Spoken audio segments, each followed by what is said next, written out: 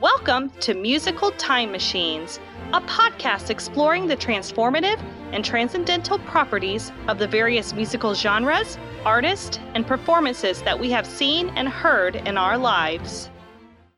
Hello, I'm Mrs. Walker, and welcome to part 2 of Mr. Gale's interview. If you're new to our podcast, make sure you listen to part 1, where we talk about music that has influenced Mr. Gale throughout his life. Today, we're going to talk about concerts from the past and different instruments Mr. Gale has learned to play over the years. What I love, Mr. Gale, is your range of Broadway musicals to the Grateful Dead. I think that is fantastic. I love it. So I know you have been to a concert or two. What are some of your favorite concerts that you've attended, or maybe even just streamed, like him? Yeah. And that's the great thing about music today that you bring that up. I'm going to go on a tangent, a side note, but the availability of music today is phenomenal. And I know you get this just from the internet and being able to find music to lyrics. And I remember as in 6th grade, I kept a notebook and I would write down all the lyrics to all my favorite songs, word for word. And I'd start the song and I'd stop the song. And I'd start the song and I'd stop the song. And I would write down all the lyrics. And there were some lyrics I'd say, is that word? Is it that word? And I'd write down, of course, it was wrong. But, and you had to go to a music store to find music. And you never knew what you were going to get. And now with YouTube and iTunes and Spotify, I mean, there's music that kids today have accessibility to so much great music. There's not enough time in our lifetime to listen to all the great music out there. But I think that accessibility piece that you just touched on has changed it. It changed the whole game. And there are pros and cons to that. But going back to live music, I love the streams. I watch a lot of streams right now with concerts. I'll come back to that. But I think my first concert, I was 12 years old. My first big concert was REM. Nice. At the Atlanta Omni, and Luscious Jackson opened up, which was I am jealous. which was an all-girl kind of rock and roll / I'd say kind of punkish band, and they were great. They were a great opener. But REM was just phenomenal. Mm-hmm. It was the only time I saw them, and it was 1995, and it was their Monster tour. So that was really cool. My sister took me to that concert, and I'll never forget it. I remember sitting by myself and just watching everything go by, and the power of the crowd and the movements. What I loved was watching the movements, and I still love this today. I love to be as close to the stage as possible, but I love taking in the sound, but watching how it's created. It's like watching an artist choose which colors he will blend together in order to create the perfect color, to create the perfect image, the image they're trying to create on the canvas. And I love watching the motions. The guitarist Pete Buck, who is a phenomenal guitarist, I love watching him move back and forth, and Michael Stipe and how he would sing. And it was I'm speechless. I mean, to describe it it's hard to put into words the feeling that music can give you, especially those first experiences. But that was a great first show, and everybody, you either have a great first show or really just embarrassing first show. That's true.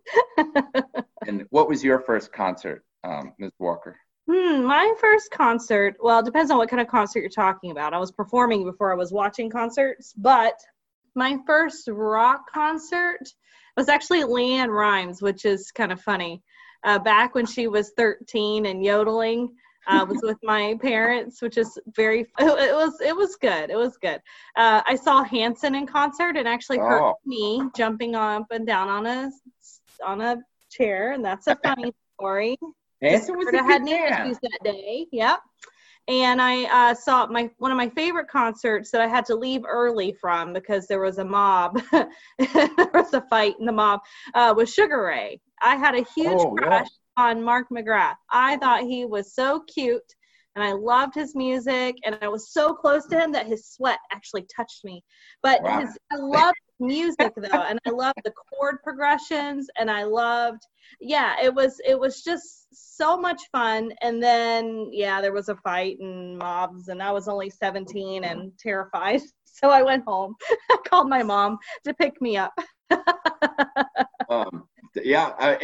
that's the thing. I mean, it's the tapestry of stories that are put together from those experiences, especially at a young age. I remember getting accidentally stuck in a mosh pit at a heavy metal concert that I attended.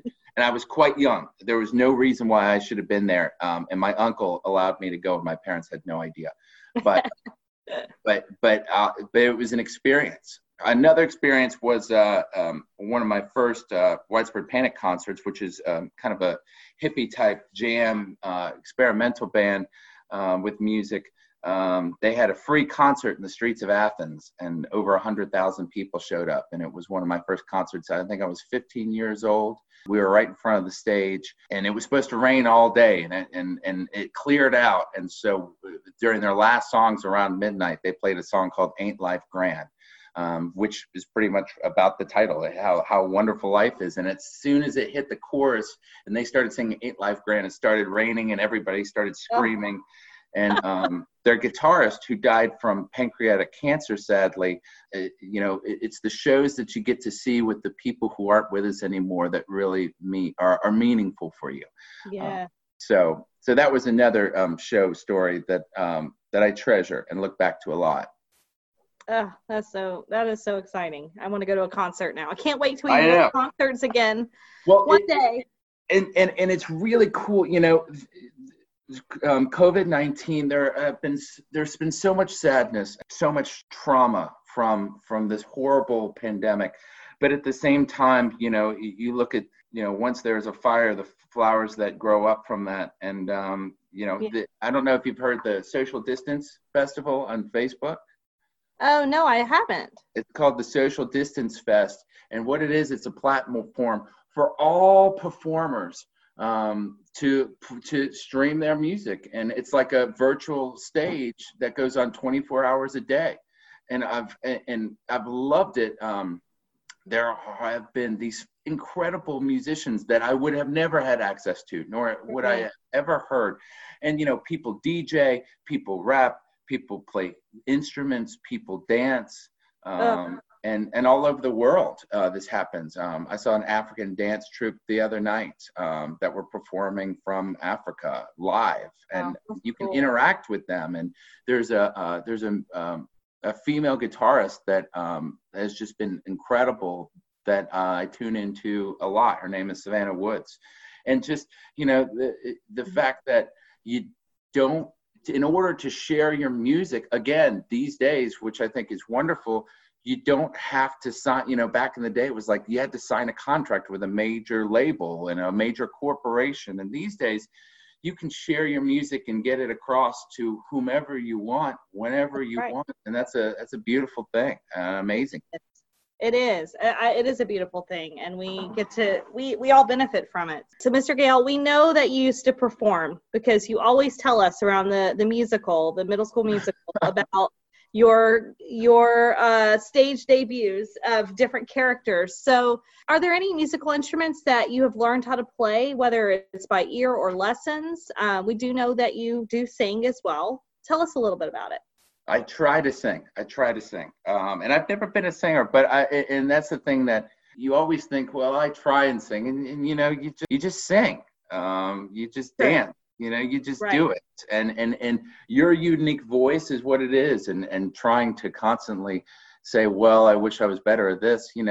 Once you embrace your voice, your talent, whatever that may be, the happier you're going to be with it. But I played in 5th grade. We were supposed to choose an instrument for band because I was choosing band, and I wanted to play. I was sick that year. I was sick a lot that year, so I wasn't there when they chose the instruments. And I desperately wanted to play the bass guitar because it was the closest thing to a guitar, and I couldn't play the bass. And then I desperately wanted to play the drums, and I couldn't play the drums. So I picked up the trumpet and played, it was a jazz ensemble in middle school, so we played all jazz music. So we played great songs, and they were all jazz tunes, and we did a lot of improv starting in 6th grade, which was horrifying, but a great experience. So played jazz trumpet for 3 years. I wish I still had my trumpet. I traded it in to get a guitar. I wish I kept that trumpet. And one day I want to get a trumpet again. But got an electric guitar in 8th grade when I was 13 years old and just started strumming. I had 2 lessons. And my guitar teacher, lessons just wasn't, I just didn't like them. I didn't like my guitar teacher. I didn't like what he was like, hey, do you want to play this song? And I was like, oh, no, not really. He's like, here, let me show you. So from there, I just started strumming and I just started playing, and I started playing as much as I could. It's kind of play till my fingers fell off. And so I always had a good ear, just learned guitar. I still don't know most chords. I know how to play them. I don't know what they're called. I don't know progressions. So taught myself to play by ear, and was in a few bands in my lifetime, and played live a lot. Loved that.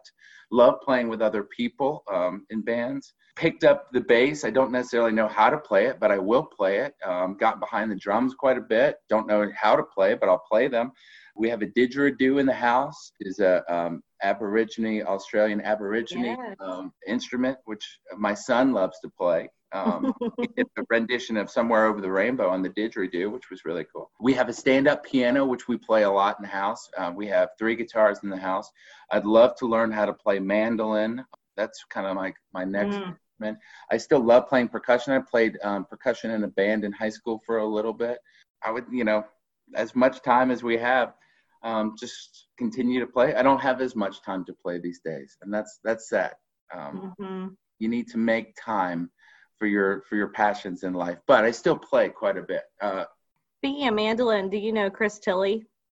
Have you ever heard of that? Okay, I love him. He's phenomenal. Chris Tilley, so it's spelled Thile.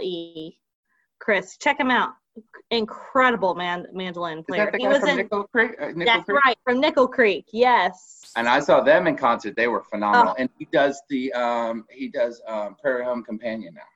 Oh yes, and he's in Punch Brothers. Yeah, I love Punch Brothers, right? That's right, Punch Brothers. Yep. And for those of you listening, you're like, who is this?